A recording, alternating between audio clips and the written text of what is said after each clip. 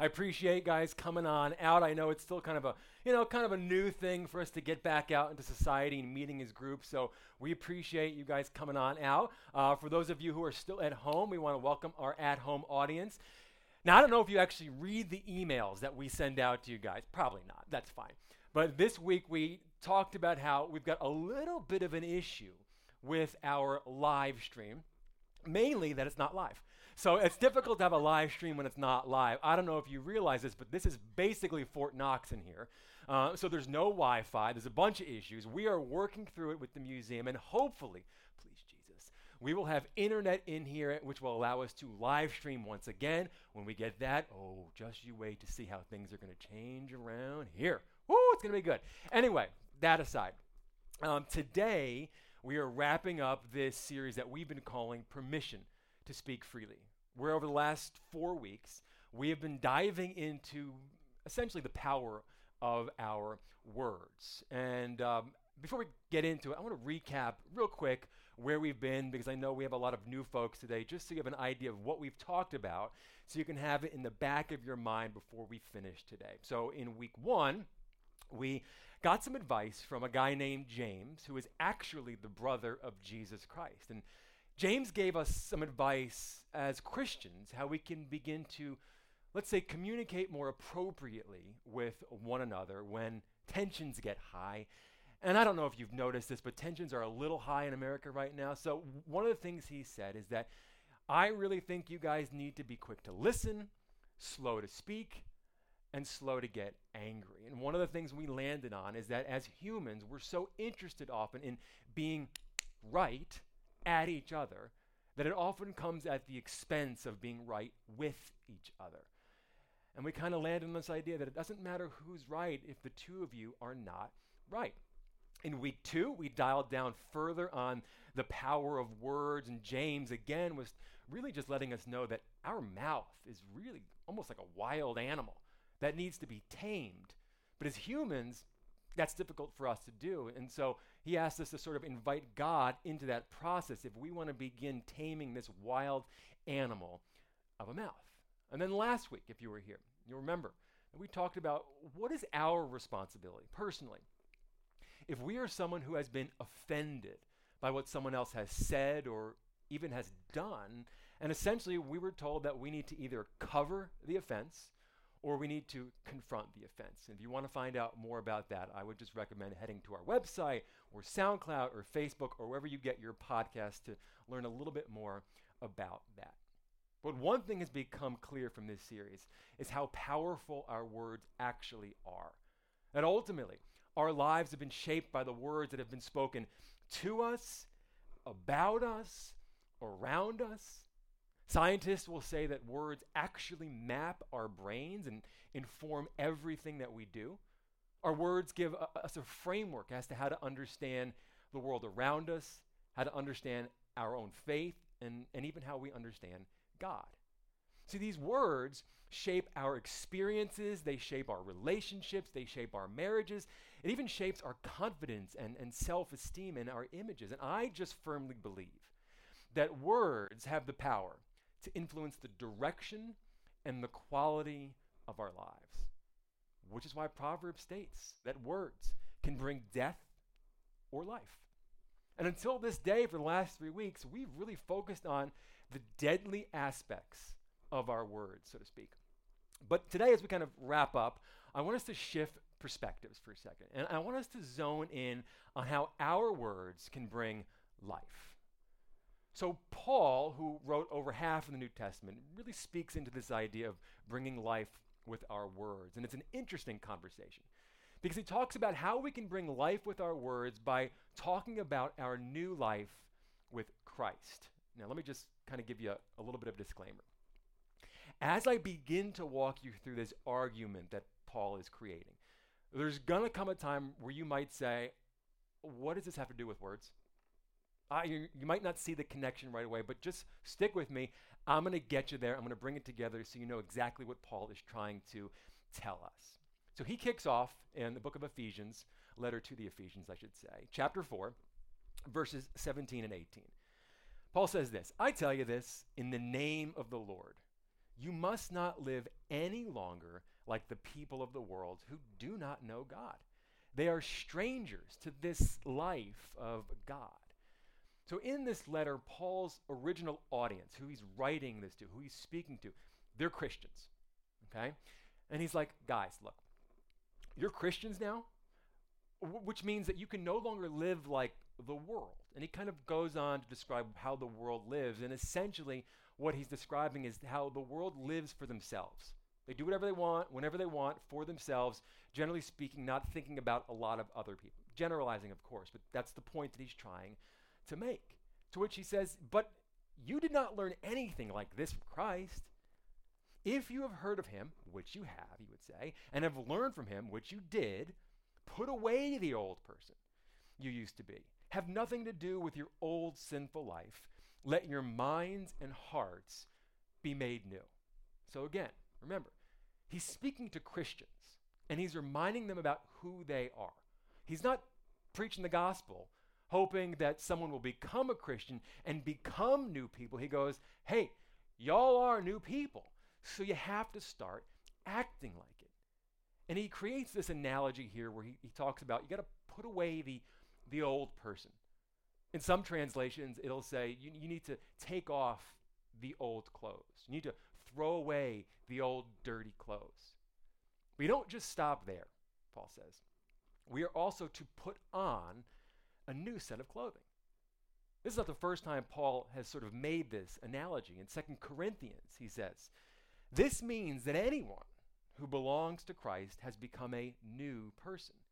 The old life is gone, and a new life has begun. So the point that Paul is making here, and this is important that we grasp this, the point that he is making is that when you become a Christian, it's not so much that you just stop doing what you used to do. It's not so much that you just stop doing the old sinful ways, but that you also start doing something completely different. Then Paul gives us a couple of examples of what it would look like to live this new life, or what it would look like to put the new clothes on. He says, anyone who has been stealing must steal no longer, but must work, doing something useful as opposed to doing something that was useless, doing something useful with their own hands, that they may have something to share with those in need. In other words, if you are a Christian, it's not so much that you just stop stealing. It's not so much that you just take off the sin of theft. And it's not so much that you even just get a job. But it's the idea that now that you're a Christian, you work in order to give. You work in order to meet the needs of other people. In essence, when Jesus comes into your life, Jesus changes the very function of your hands. You once used your hands to steal. Now you use your hands to give. You took off the old, you put on the new. In the same way, now we're getting into our words, all right? In the same way, he says, do not let any unwholesome talk come out of your mouths, but only what is helpful for building others up according to their needs, that it may benefit those who listen. So again, it's not so much that we just stop the unwholesome talk, all right, but that we also begin to use our words to build up and help others.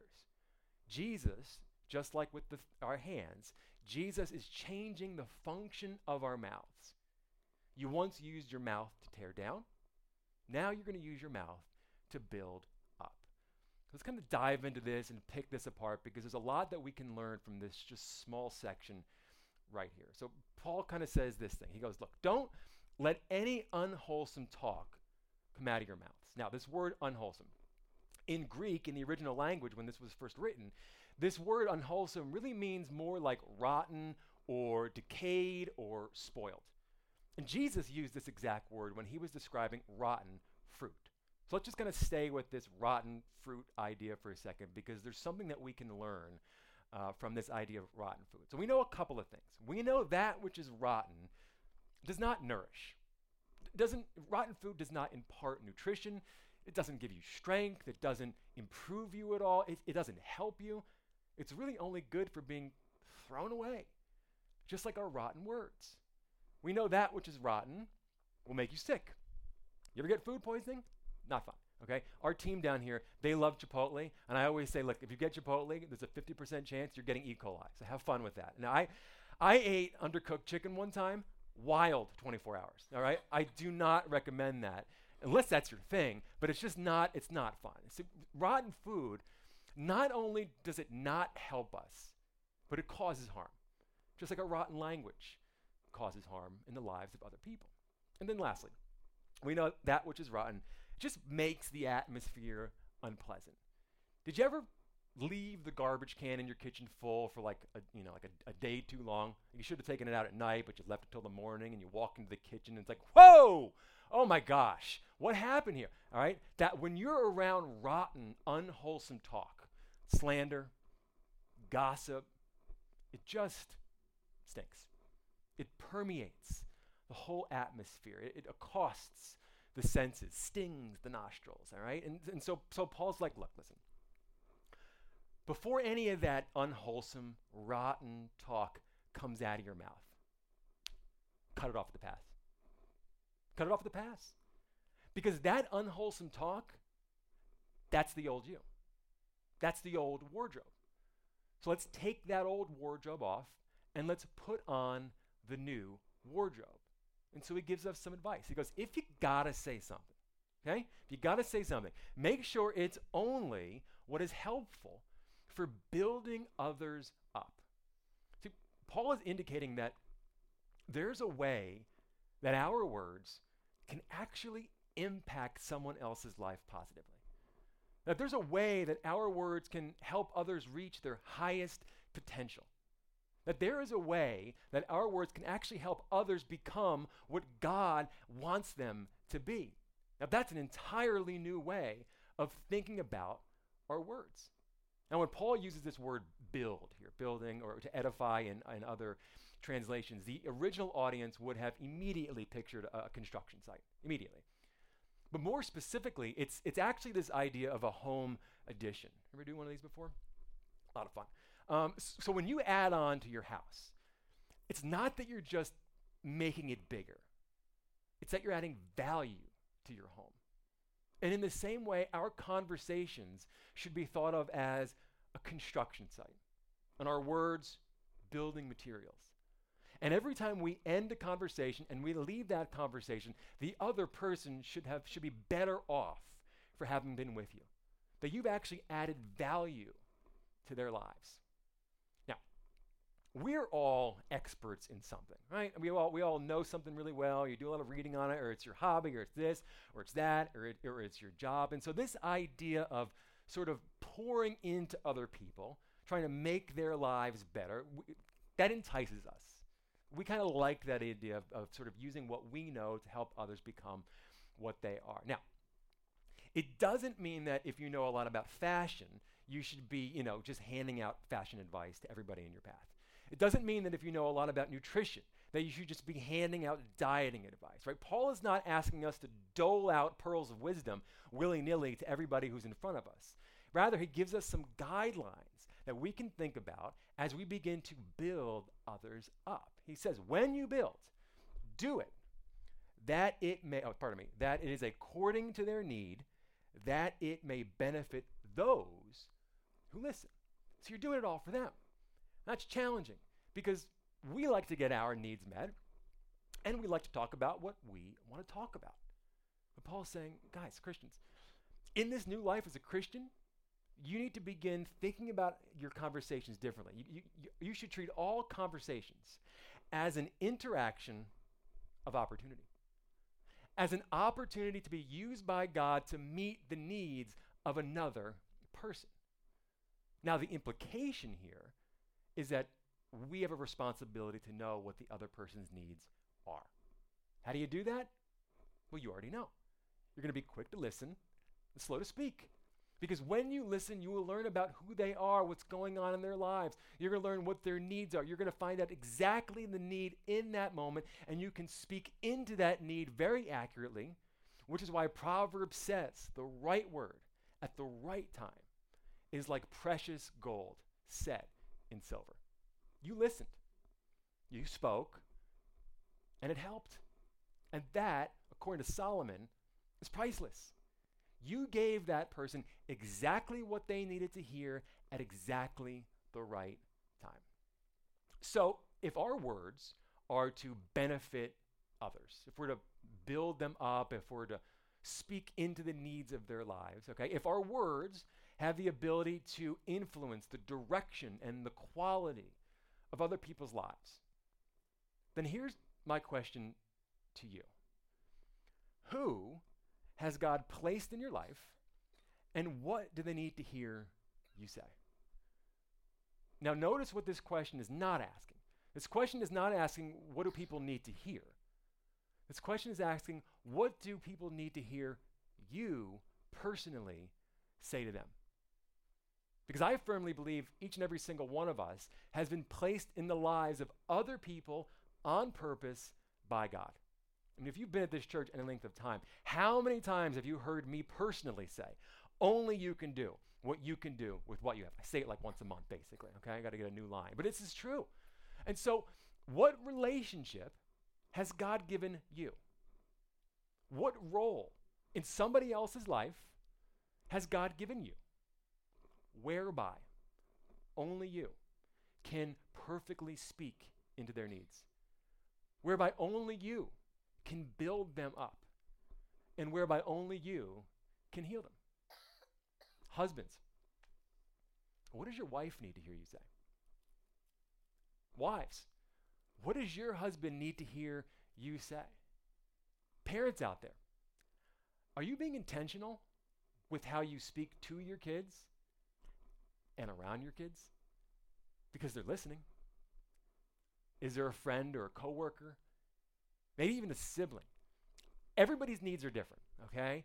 But what I want to do for the remainder of this time is I just want to give you a couple of examples of things that might need to be said in order to benefit that other person on your path. So some of you might need to say something hard, okay? There may be someone in your life right now who is just going in the wrong direction. They might be going in the wrong direction relationally, okay? Marriage is in trouble. You've heard inklings that they might be dabbling in, maybe getting involved in some kind of affair. Maybe someone in your life is going in the wrong direction professionally. It's just you see them at work and they're showing up late, or they're just their attitude, but I mean, they are dangerously close to losing their job. Or perhaps somebody in your life is going in the wrong direction financially. It's just a bunch of unwise and bad decisions, and you just see this person that you love and care about racking up all kinds of debt. And you've watched this for weeks, months, and you've prayed for these people, but you've never said anything to them. Maybe it's time. Maybe it's time that you go to that person and you say, hey, why don't we, let's get some coffee. We need to talk. And it's going to be awkward. And it's going to be hard.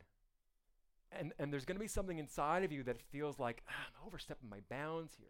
I'm overstepping my bounds here. But when you choose to speak to someone in love, not in judgment, but in love, God can use those words to absolutely change the direction of that person's life. Now, some of you may need to say something thankful.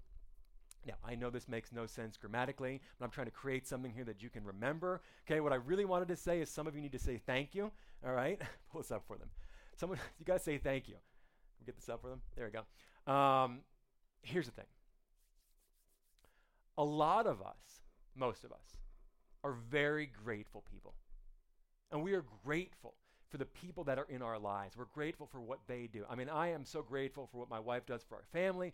I am so grateful for the DHC volunteers and what they do for you guys every single Sunday. I mean, some of these people are showing up at 6:45 in the morning to get this place ready for you guys. And it's incredible.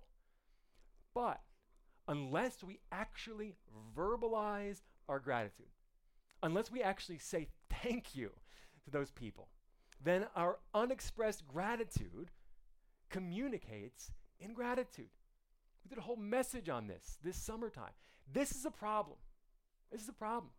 Because if you've never actually said thank you to the other person, then they have no clue how thankful you actually are. Like I said, you might feel gratitude. You might feel it in your heart. But when we say nothing, it makes them believe you feel nothing.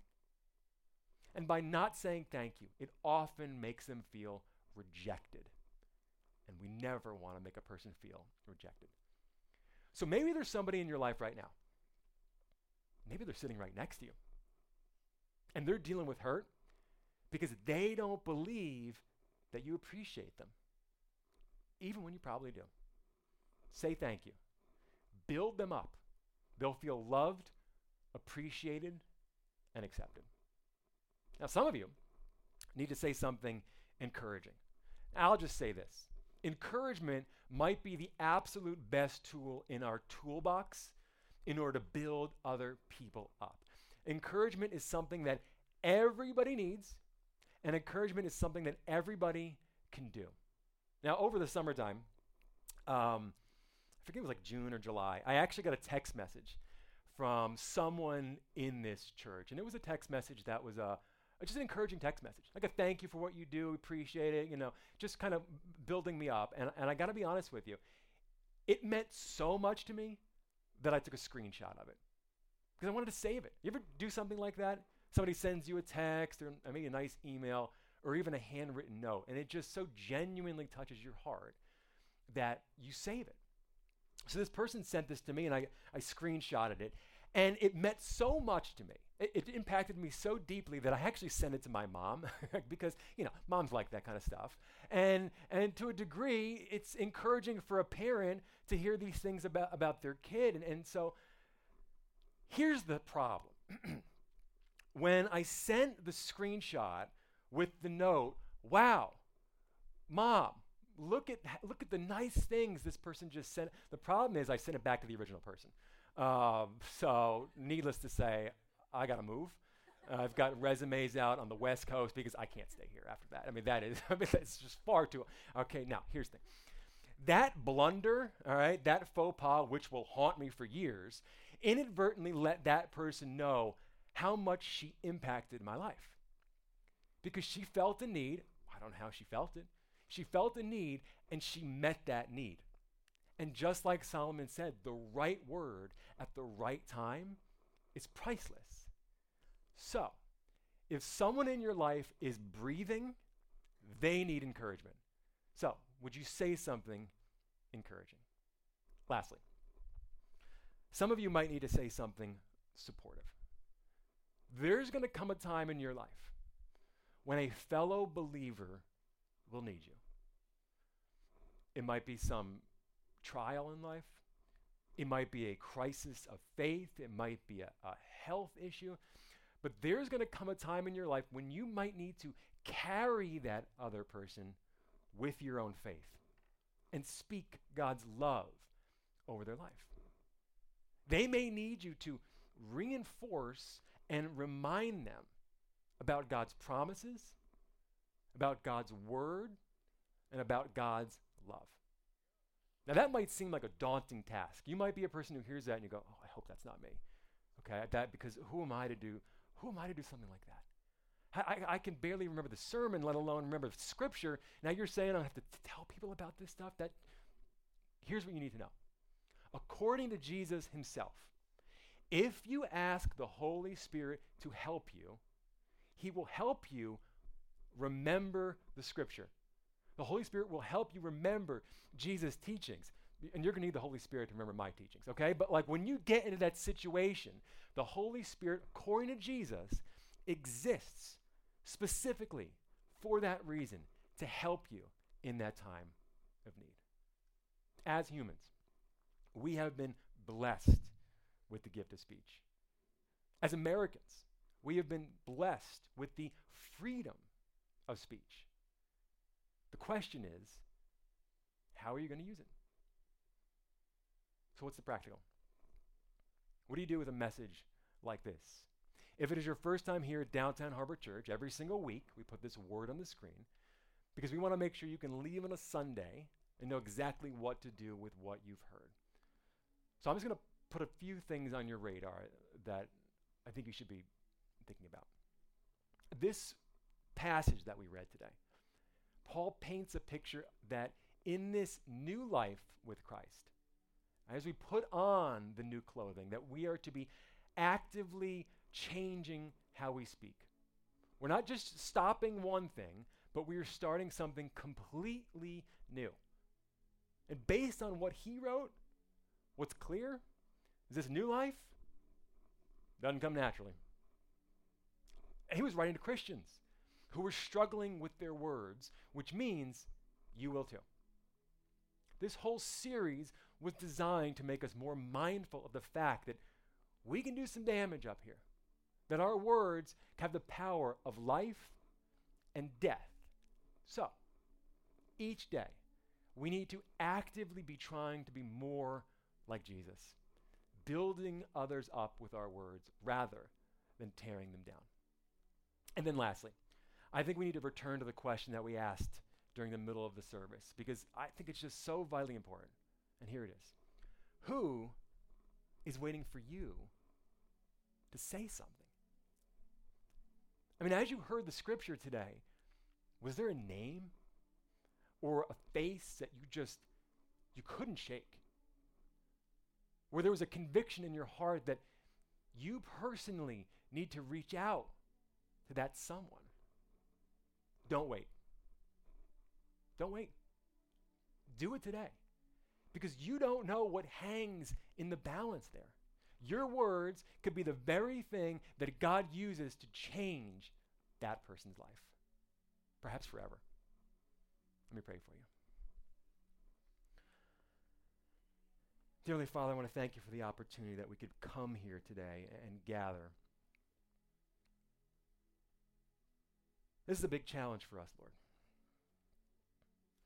because I think our natural inclination is to tear others down with our words, God, and you've asked us to just remove that clothing from our body and put on something completely new.